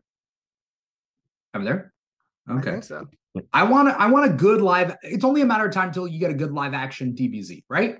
Right? I don't know. That's a story that's very, I think, difficult to tell in live action in a proper way. You know, I mean, they can make it better. Is what I don't think DBZ is that great. I think DBZ is cool, but I think it could be made better with like different writing. Okay, so apparently there's a Death Note, a Death Note 2, a L spinoff, and a Death Note 3 coming out. Lord. No, all out. All already live action? Yeah. There's a 2006 Death Note. Death Note 2, the last name is also credited 2006. So I don't know what's up with that. But L Change the World is 2008. And then Death Note Light Up the World is 2016. Wait, what was the one that Netflix did? I don't know. I can't tell you. That was the 2016 one, right? That sounds like the right year. I knew it was recent-ish. Good Lord, that's getting close to 10 years ago now. God damn, so old. I'm going to die soon. I'm glad I got to see this movie before I died. Death Note, the American one, is from 2017. Oh, there was the Japanese ones. Okay. Yeah, there's Japanese movies. Okay. So I don't know. Did we answer what do you guys want to see going forward? Oh, no, not at all. We went on this big tangent, and there's still a lot of Mario we can touch on. For Mario movie, the word for the X-Men, franchise, and I blacked out okay. for 30 minutes. Anyway, sorry about that. What I want to see, what I really think is coming next, like what I think Super Mario 2 will be, is Mario Galaxy, and I'm very excited for that. Because I think between Peach's line about there's lots of galaxies out there and including the little star fucker, I think we're going there next. The star fucker? It's a Luma. The Luma. You said Mario Galaxy was like one of the big first ones you played. You can't remember I was like 8 years old. Okay, I loved it. If you have the Luma, though, if you have the Luma, you're gonna have to introduce Rosalina, and I think it's too early. I think that's why, though. I think they will want to introduce Rosalina. I don't know. It depends because there's so many routes you can go here. There's a lot that can be touched on, and there's so many directions that in theory we can go. I think we need, well, it's because, like, you know, when it comes to this movie, because I still think there's a lot we haven't touched on this movie, because there's a lot we can flesh out a lot more that we didn't get, because I think something that really works with the movie that we got a relationship between Mario and Luigi that was believable, because it made sense that Mario wants to save Luigi. And that's something that I felt real in this movie. I didn't feel the relationship between Cranky Kong and Donkey Kong as well, because, like, they have this bit where there's like, my dad doesn't like me. Well, I barely got a chance to really explore that, honestly. And I don't, where, like, the moment he's supposed to have with Mario in the cave, I feel like, you know, Mario's moment with his dad was more, even though it's only one moment, it's something that's resonated a little bit harder than Donkey Kong trying to be like, my dad doesn't like me because I had this one moment where I'm flexing and he doesn't look at me. That doesn't really, like, hit as well, like, which I think is one of the weaker aspects of the movie. So there's a lot of stuff that I feel like we can just flesh out more in a sequel, because Luigi does not get the time that he really needs in a movie that was called The Super Mario Brothers, because he is the damsel in this, as opposed to using Peach. I think it was a smart decision to make Peach the secondary protagonist and make Luigi the damsel. But it makes the title seem a little sillier. It does. And I was glad that very least, though, Luigi got to be a big part of the finale. And that's what I was hoping for when the worlds merge and Luigi shows up to help, you know, with the fucking manhole cover or whatever. Being invincible together. I thought all that worked really well. That worked because we needed the Super Mario Brothers to do something together, and I thought that worked. Yes. And it's funny, though, because when we're talking about, like, the ending, and actually when we talk about the original 90s film, this movie has the same story beats as the new movie. They have the same broad strokes. They have the fish out of water scenario of these two dudes end up in a world completely. Start off in Brooklyn. We were anyways going to get that. Plumbers from Brooklyn, fish out of water scenario in a new area. Separate, like, well, in this particular case, Luigi being the damsel, but also like the world being combined together. It hits a lot of the same broad strokes that original 90s movie hit. And I don't know if a lot of people have realized that in actuality, from a skeleton perspective, these movies aren't that different. No, the biggest issue with the biggest issue with the 90s movie is that their version of the Mushroom Kingdom is insane and a dystopic noir, because it was Blade. It was supposed to be like Blade Runner. That's why. Yeah. But that's the problem. Like, that's where it falls apart, is when you look at what world they went to. But other than that, yeah, the broad strokes are the same, because they're the plot of Mario. They go to a new place, and then there's someone gets kidnapped, and they get the person. But that's not the plot of Mario. That's the plot of any like B-list sci or B-movie sci-fi. Is human person sent to like a warrior planet and has to like fight to save a princess from a warlord. That's like Flash Gordon. That is John Carter of Mars. Like, that's everything, right? It's also the plot of a platformer game from forever ago. Yeah. It couldn't have a ton of plot. Like, I think it's fair to adapt the original. Like, Mario Galaxy would have a much higher concept thing going on, right? Even Mario like Sunshine would have a more high concept thing going on. Him going on vacation would be pretty fun. Yeah, I think it's fair to adapt the story that everyone knows Mario does in the first film. Well, there's a lot that's like barely touched on in this film that I didn't even realize, because they have that moment where Bowser's partying, right? And like, you know, there's the thing, and it's playing the dope ass music from Bowser's Fury from the Switch, and it's like, if you guys know what that sounded like, that metal song, that's from Bowser's Fury on the Switch. But he's like, you know, it's that movie that Pum is in the trailer, Koopas, Goombas, whatever those things. Like, how do you not know what the Spinies are? They're your homies. But in actuality, I realized loved that joke because I hate those guys so much. I like seeing them sad. Here's the thing I realized is that the Goombas actually don't do a damn thing in this movie. That's the only moment that they show up. And there's so much more we could have done with like troops of Goombas. We could have had Boos in here. We only see King Boo in the wedding. Which this is what I was saying earlier about like I forgot what I was saying earlier, but about the Toad decapitated head thing. Because like, there's some things you can do in a game and it's fine, and then there's other things when you put in live action, you're supposed to think of these characters as real people with like emotions, that it gets wrecked. And one like the squashing. Is the Koopas, because you can get away with the Koopas, because if you hit a Koopa, it'll turn to a shell, and that's a different reference. So they can do that during Mario Kart. And then you can outright kill one like Bowser does, and it turns into a Dry Bones, which is a different character, which is desensitized. If you put a Goomba up to Mario has to kill it. Like, Mario has to jump on it and murder it. You can make it cartoony. You can make them squash and be like, ow. And you could. In actuality, they do get squashed, and they do kind of like have still little eyes and stuff like that. Then they disappear. But I'm just saying, like, it's so much more visceral to put in a movie, especially aimed at like children. Like, when you can turn the Koopa into just a Koopa skeleton, I think it's gonna scare kids. But it's not as that was kind of scary. It's so weird, because technically it's a PG rated movie. It's not a G rated movie, so there's a little bit more leeway you can get with a PG rated movie. At the same time, right? I remember when Deadpool was coming out, and they posted all these fucking signs up that said this is an R rated movie, just so everyone knows. And I went to Deadpool, and there were so many fucking kids in this movie. And I'm thinking, Valentine's Day movie. That was a Valentine's Day movie. You know what? You might be right. I think I did see that on Valentine's Day also. I saw it on Valentine's Day too, yeah. And I'm still just thinking, I'm all like, I understand what you're trying to say about scaring the kids. At the same time, we're taking kids to way more fucking extreme movies than we ever did, apparently. Those kids shouldn't. I was one of the... I know they shouldn't, but they were there. That's what my point is. I was like 15 when Deadpool came out, and I was there opening night. See? And yeah, in theory, you could. God, you were 15 when Deadpool came out. In theory,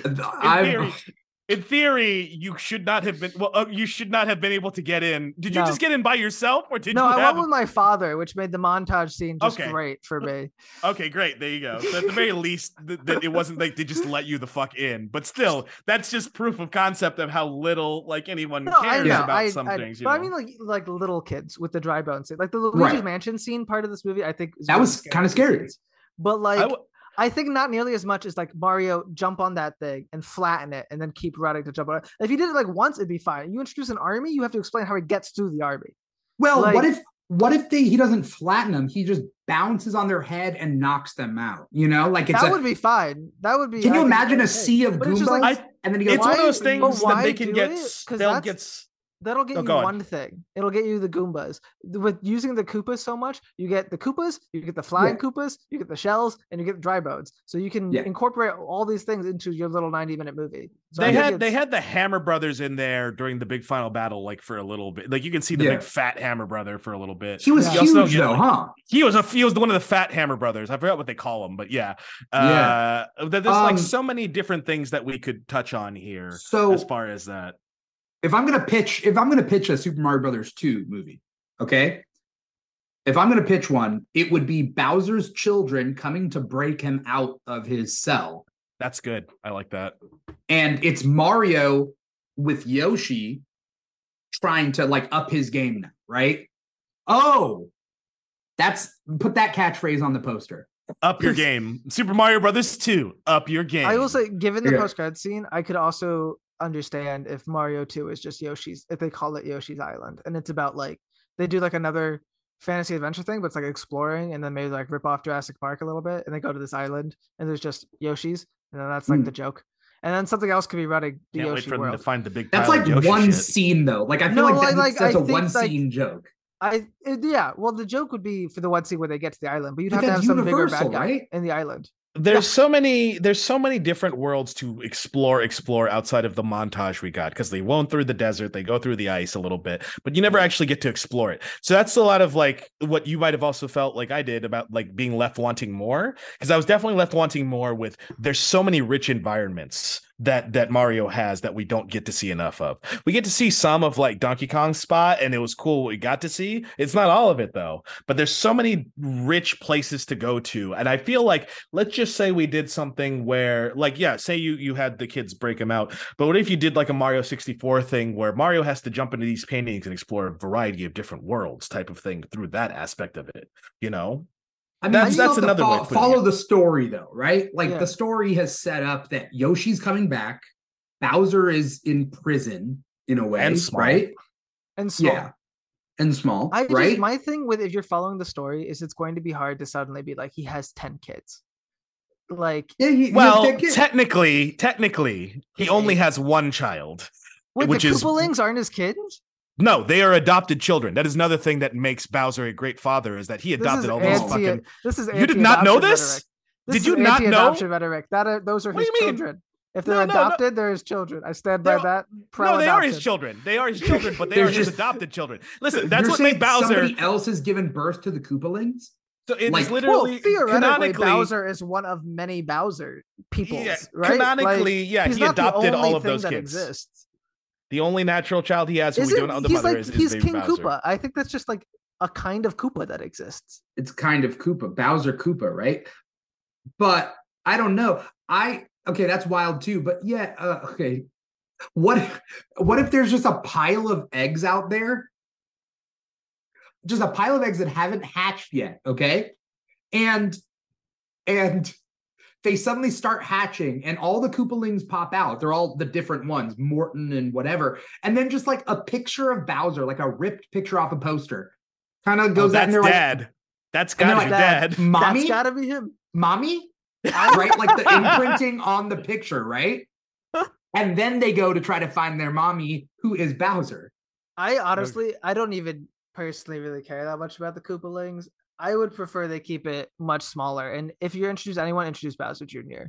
Okay. It could be that, or I've heard throwing out, like somebody was saying to me, like, what if they did Wario and Waluigi as the next antagonists? Wario and Waluigi, I would love. I don't think is it too early? Though. I think Wario. I don't think it's too early. It's because it's not too early because it's not like there's not other places we can go here. You know what I mean? You'd see Wario and Waluigi not as antagonists. I think they would be comedic side characters. Like Bulk and Skull from the Power Rangers, or like Rocksteady in whatever from Teenage Mutant Ninja Turtles. Like I think that's Bebop and Rocksteady. I would love for like a third movie for Bowser to finally be reinstated as King Koopa, right? Because he gets broken out by his kids, and him trying to come up with like a champion. It's a Shadow thing. It's Shadow and Sonic essentially, but like he creates Wario. Why wouldn't through magic and I would much rather you like if we're gonna do that, you have Bowser or somebody. There's got to be another villain in this world. Get the crocodile from Donkey Kong. King K. Rool. Rool. Technically, the other villain would be Wart, who was the villain from Super Mario Brothers 2. What about the female? Well? Isn't there a female?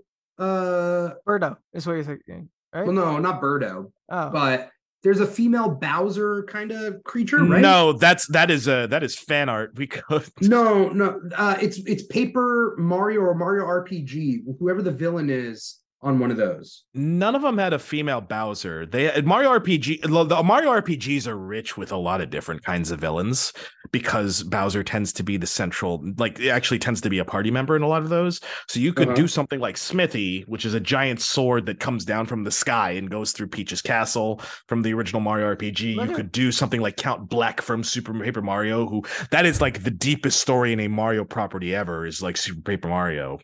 But my overall point here was I think you have him go to Earth and you get a guy and you're like, you have to be Mario now.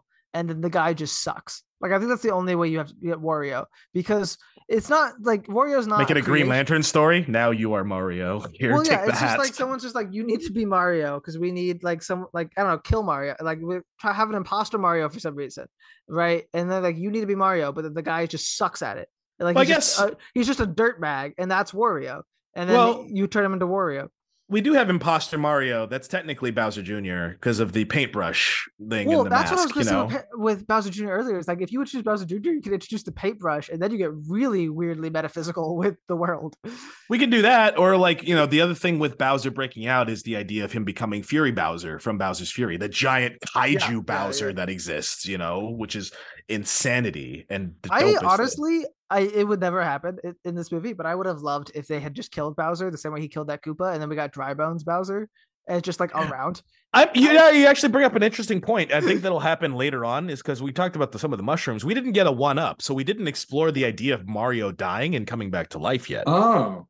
That's a really good point. We did not. It's that we had the tiny mushroom, we had the regular mushroom, but I was all like, oh, we're gonna get a 1, because I thought at some point during this movie Mario was going to eat one of those and goes, that didn't do anything. I feel no difference, and he was going to die and come back to life at some point. Okay, talk about wanting more from this movie. Is it bad that I wanted some heartfelt like thing like that? That would have been cool. You're not wrong, because the only, like I was saying, the only emotional weight is the relationship between Mario and Luigi, and that works. But there still needs to be. I'd still like more. Well, I think the main pathos of the middle is supposed to be him and Donkey Kong, and it just falls flat. So that's why it feels like there's nothing there. But they do dedicate time to exploring like both of those characters' emotions. It's just not in a way that is interesting, really, at all. Like I think that's one of the bigger failings of the film. Because that's, I think, supposed to emotionally carry like that. The big scene of like, oh, look, there's the emotional like triumph is him and Donkey Kong coming together during the water level. It's just not, it doesn't feel like that because it's not. It's just kind of there, like you said, like, because it does fall flat because it's not explored enough. But I think, that's part of the fact that we did have a 90-minute runtime, which I appreciated. I thought this movie, the movie breezes through, honestly. And that's what makes it a very fun watch, is that this movie is just like, it's like you're in and you're out and you're like, oh man, I didn't even realize that much time had passed, type of thing, which is nice, going through it. It's so fast and so quick-witted, and that's really the highlight. Yeah. I was thinking about Cackletta. Oh, the thing that he steals Princess Peach's voice. That's the plot of Mario and Luigi Superstar Saga. Yeah. Yeah, but it's not a Koopa. It's like some weird other thing. No, I forgot what she looked like. She looks like a bat witch thing. Oh. Yeah, right. No, the Mario RPGs in general all have very deep stories to them. They're the deepest as far as Mario is concerned. And then there's a fusion, Bowletta. Oh. Bowletta is the fusion of Cackletta and Bowser. Isn't Bowletta terrifying looking? Because it's Bowser with boobies. Yeah. That's another aspect, right? As far as like, spin-off stuff, it's like you could, as far as what we might do in the future, is like if anybody ends up looking like there goes my pop filter. If we end up getting to like a Paper Mario art style at some point where they just end up like, oh, why are we paper all of a sudden? Like, there's so many things that we can explore with the sequel. It's the possibilities are not endless, but they're abundant, basically. Depending on whether Luigi gets more screen time in the next Mario, I would like Luigi to have a spinoff where he meets Daisy. I would love a rom-com. I want because this one was not a rom-com. Peach and Mario didn't really do the whole thing, but like, if Luigi and Daisy had sort of a rom-com adventure, I would love it. I would eat it up. It'd be the best. I would be there for it. So I'd say there's a big thing of like when the scene of like Princess Peach running the obstacle course came out before the movie came out, is like, it's like, Peach is ready. The most quote tweeted thing, which I agree with, is that like, this isn't Peach, this is Daisy, because character wise Peach in this movie acts more like how Daisy does in most Mario media, because Daisy is more active. Correct. Like, Daisy is absolutely the more active character. Peach just has nothing to do though. Like, they had to give Peach a character. Yeah. Being able to float on your dress is not a good enough character beat to last a whole film. Like, I understand that change. No, I don't think that, like, I understand why they made Luigi the damsel. I don't have a problem with Peach being the damsel if you make Peach an active participant in her own rescue, because that is also something that has been done in Mario RPG, for example, where she is an active participant in actually figuring out, how do I get out of here, as opposed to just having her locked away, because Luigi being the damsel, he is not active in his own rescue. No, where you can absolutely you could absolutely have done Princess Peach as the damsel if you made her an active participant in her own rescue and figuring out, how do I also participate in this, as opposed to just being locked away hoping for somebody. It's being locked away and figuring out, how do I end up also getting out of here so nothing go awry.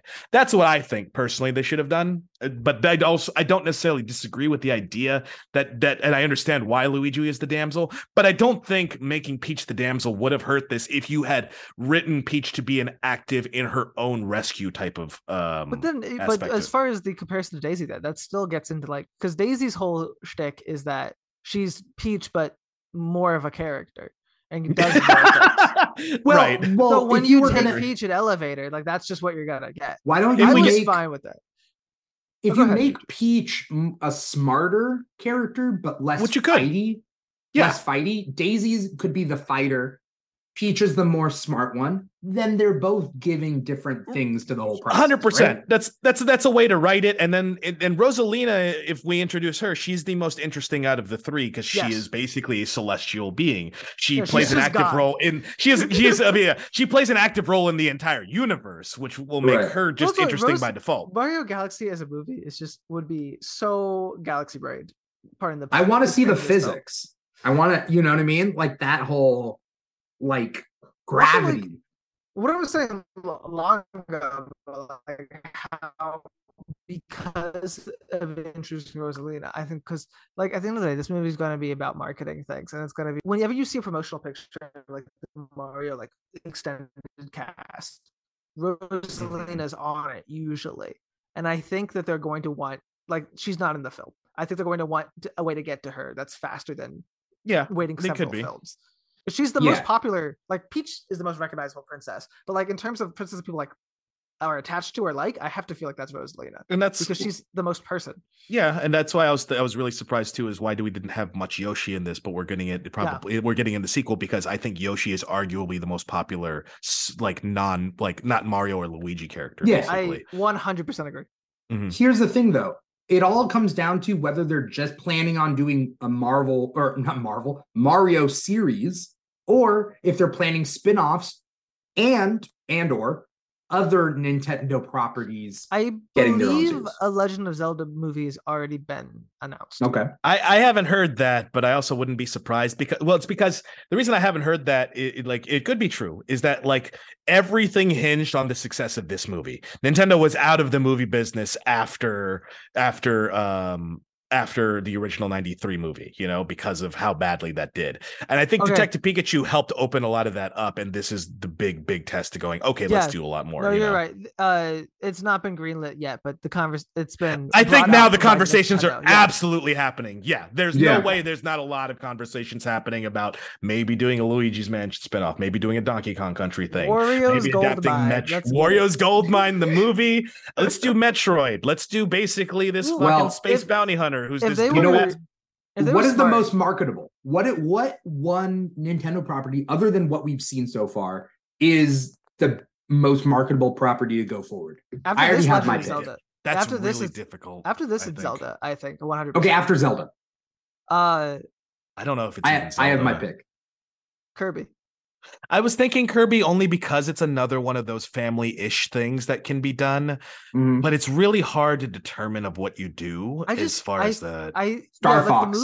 The movie itself. Star would Fox be is harder. cool. Star Star Fox, Fox- Star Fox has a cool plot, but my thing is like if you're building this with the idea of like basically it's synergy or whatever, like and what is the most popular, 9 out of 10 kids I think can look at Kirby and tell you they're looking at Kirby. I do not know if they can do that with Star Fox characters. No, The reason why, and it's not like I want to disagree with you here, Dimithri. It's because Nintendo hasn't given a fuck about Star Fox in a decade at this point. But So I you doubt could we're re- going to Star get Fox that. you Like, would be could one of the soon. cooler retool. movies.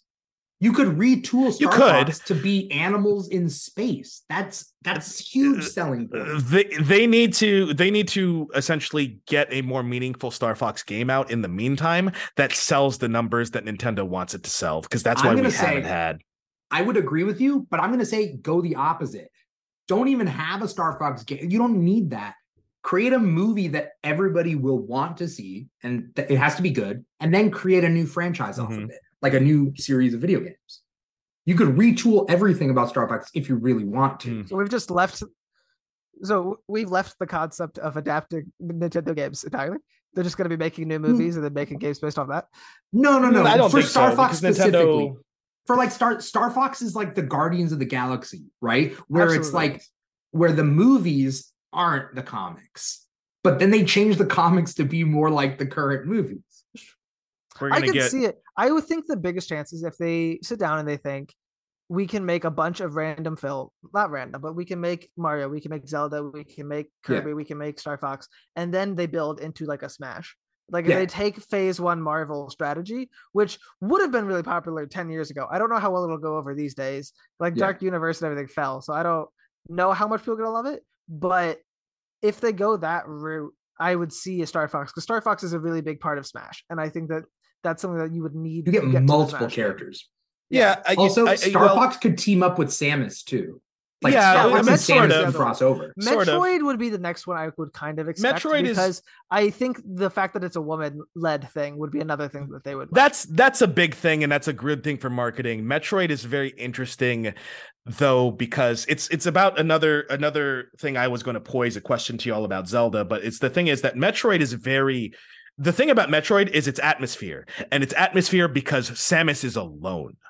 And that's the thing that kind of makes it harder to work with in a film adaptation, is you need to build, is that do you put a bunch of characters that don't really exist to kind of flesh out Samus? Because the whole point of Metroid is you are in this environment and you are by yourself fighting off these things, you know what I mean?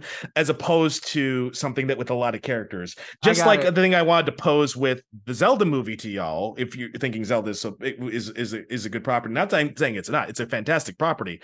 The question I wanted to pose to you about the Zelda movie, if we get that, is does Link speak? Yes. That is Link has to speak. Link in a does movie. speak. But Link speaks in the games. Like it's just not voice. What do you mean he acted. speaks in the games? It's Hold just on. not voice acted. No. Like, it's Speaking and there. making noise are two different things. No, but like there's like text that's like what he's supposedly saying. He's not going around all. He's not going around all these towns just breaking shit with no communication. Like because it's the idea. It's such a weird. Okay, did you watch any of the cutscenes for fucking Breath of the Wild and Tears of the and Hyrule Warriors? He doesn't speak in any of those. He is a silent character even in those moments. And those cutscenes are weird because some characters like Zelda respond to Link like he said some shit when he didn't say goddamn. That's what I'm saying. It's a weird artistic choice of the game, but like there's no way he's actually not talking throughout the actions of these games. In the reality of the world, here's the thing though. Here's the thing, though. We're talking about a franchise that has been built on Link not speaking, and the times that he spoke were the CDI games and the cartoon. Yeah, excuse me, princess. Right. Depending on who you ask. No, it is. Depending on who you ask, it's iconic and amazing, or iconic and fucking awful, depending on who you ask. It's the idea that like video game fandoms in general, right? I say this also as somebody in the pro wrestling background, which is a vicious and toxic fandom, is that like Link speaking is going to be coming with vitriol, even if it's good. Do you know what I'm saying? All I'm saying make him a more stoic character that speaks less. Like, I don't think he needs to be a chatterbox like he's in the cartoon, like mouthing off all the time. I think you can make him stoic and just give him a good supporting cast. And it would work just fine. It would depend on the supporting cast, but I also think you could have it focus more on Zelda, which I think if you're making a film called Legend of Zelda, going after people who are not fans of the games, you need to address the Zelda part more. And that gets to what you were saying about Peach, because Zelda is an active participant with the whole Sheik thing. She is. No, she 100% is. I think that's something you could really build up a lot more in that. It would be a more multifaceted sort of film. And like, this is a pretty linear, like you have the Luigi side plot, but it's basically a pretty linear Mario story. This would be like telling dual Link and Zelda stories at the same time. I mean, technically, Legend of Zelda is more rich with story compared to Mario. Mario is not, as far as the mainline Mario games, there's not a lot of story, and it's designed that way. In fact, Nintendo has actively tried to get story out of Mario in a lot of cases. That's why as the Mario RPGs go along, they are given less creative freedom on some of the story bits and some of the characters that they're allowed to use. Interestingly, Disney does the same thing with Mickey Mouse. It's only very recently that they've decided to give Mickey personality again. I think it's just because stripping it away. It's because it's this main kind of avatar. Well, like it's the philosophy that like the games speak on their own because of their gameplay, which is why Nintendo games are always so fucking fun in general. Is generally speaking, they work on the gameplay before they work on story, which I think is an important thing that a lot of gaming actually kind of forgets about, which is why like gameplay matters, I think. Well, it's that it's that when you go back to certain things that maybe had a good story and the gameplay isn't as good, it's harder to get through. Like because at the time, but that's a totally different argument altogether about something. One quick thing as we close up this episode is that I think there are certain Nintendo characters that don't need a solo movie before a Smash movie. I don't think Samus needs to have a solo movie before a Smash movie. I think Samus could show up in Smash as that type of character. I think that's also very fair. Well, the thing with a Smash movie is maybe like, Kirby. If they do maybe it, Kirby doesn't even have to. Give Kirby a movie. No, but, I do. I want Kirby to have a movie. Kirby is actually way more rich with lore than people realize. Yeah, no, absolutely. I played that Kirby game. I like that. Yeah, shit. I remember. But anyway, no. I think the thing with Smash, it would be the loosest adaptation you can make because it's like, are we gonna give Fire Emblem a movie? Like, Kid Icarus. Fire Emblem's probably needs an anime adaptation more than anything. Yeah, I think a very interesting pick that I think would actually be Pikmin, because the theory is that the planet that Pikmin is set on is basically a post-apocalyptic Earth. So that would be a very interesting story to tell, I think. I don't think all these things need movies, but that's just they don't, and they're not all going to get movies. It's just also, the idea. It's too big of a cast for a film. So like Ice Climbers, Mr. Game & Watch. You would literally start out with a Smash movie, and you would cut out half the roster because you would just we can't fit that in a film. Half the roster can get taken out in the first scene. You know what I mean? Yeah. You can introduce them in the back in some big fight, and they get wiped out. Your main characters, at most, you're going to look at 6 to 10 people, and you can take we don't need the Smash Brothers movie to be 80 characters. We don't. Yeah, you can take it's going to be Mario, Luigi, Peach, probably Donkey Kong after this film. And Pikachu. That's just from this thing. So then you get Link, Zelda, Pikachu. You absolutely could bring in from just a few films. Like, you don't need to be making. It's the N64 lineup. However, I will say, make the Metroid movie, but merge it with Mega Man based on nothing else than when I played Smash as a kid. I thought they were from the same. You were the same thing. We got to talk to Capcom about that. Which, by the way, speaking of greenlight video game adaptations, we are going to get bringing it back to this. We are actually going to get a brand new live action Street Fighter movie that's actually been greenlit. The Legend of Chun-Li. No, God! Oh! Hey, just wait for Marvel versus Capcom, the movie. I wanted that so bad. That was what I stated. I stated that the only thing that's going to make me care about the MCU again is if at the end of this movie, Ryu is just walking by with his fucking bag as the wandering warrior. I'm like, oh my God, we're getting MVC. Let's do it, baby. That's the only time I give a shit again is if we start getting Capcom. I think it's wild. Gorath was in the last one. It's right there. They're setting it up. I want to thank you guys so much for coming on this show and talking with all of us about Super Mario Brothers the movie. Before we get going, I want to know where we can find you online. What do you got coming up? Anything you want to plug, Adnan? So you can find me at the Dashing Adnan on both Twitter and Instagram. That's TheDashingAdnan. I have an old kind of dead YouTube channel if you want to subscribe to it called The One For You Show, ONE, the number 4 letter U show, where you can find my reels. Because outside of talking about the Mario movie, I am a professional wrestling ring announcer, commentator, referee, manager. I've done basically anything except wrestle, although I've been in a handful of battle royals.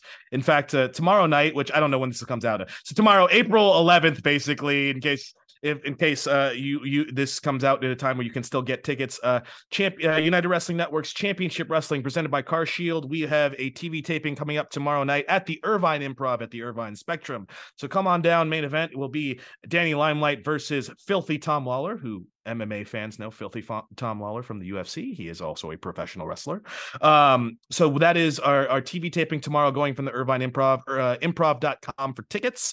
And that tends to be our home for TV taping. So go ahead and check us out there at improv.com for when the next TV taping will be. And also on April 27th, Santino Brothers Wrestling presents Fight Night 7 in Azusa, California. Check santinobrothers.net for tickets to that. I will be ring announcing both of those shows.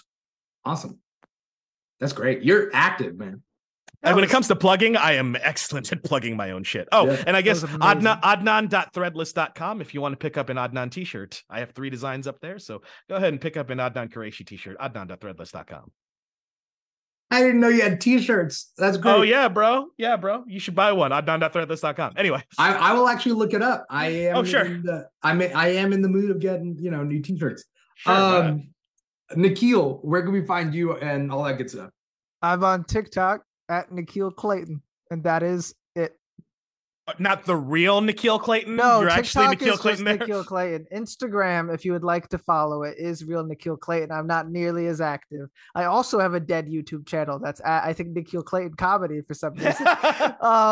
And that one has not been posted on for about a year or something, but it does exist. You can follow me there. If you follow me on TikTok, you'll actually see me though. And on the link in that thing is where I have my t-shirts. So you can go click that. All right. I'm going to check out both of you guys' t-shirts.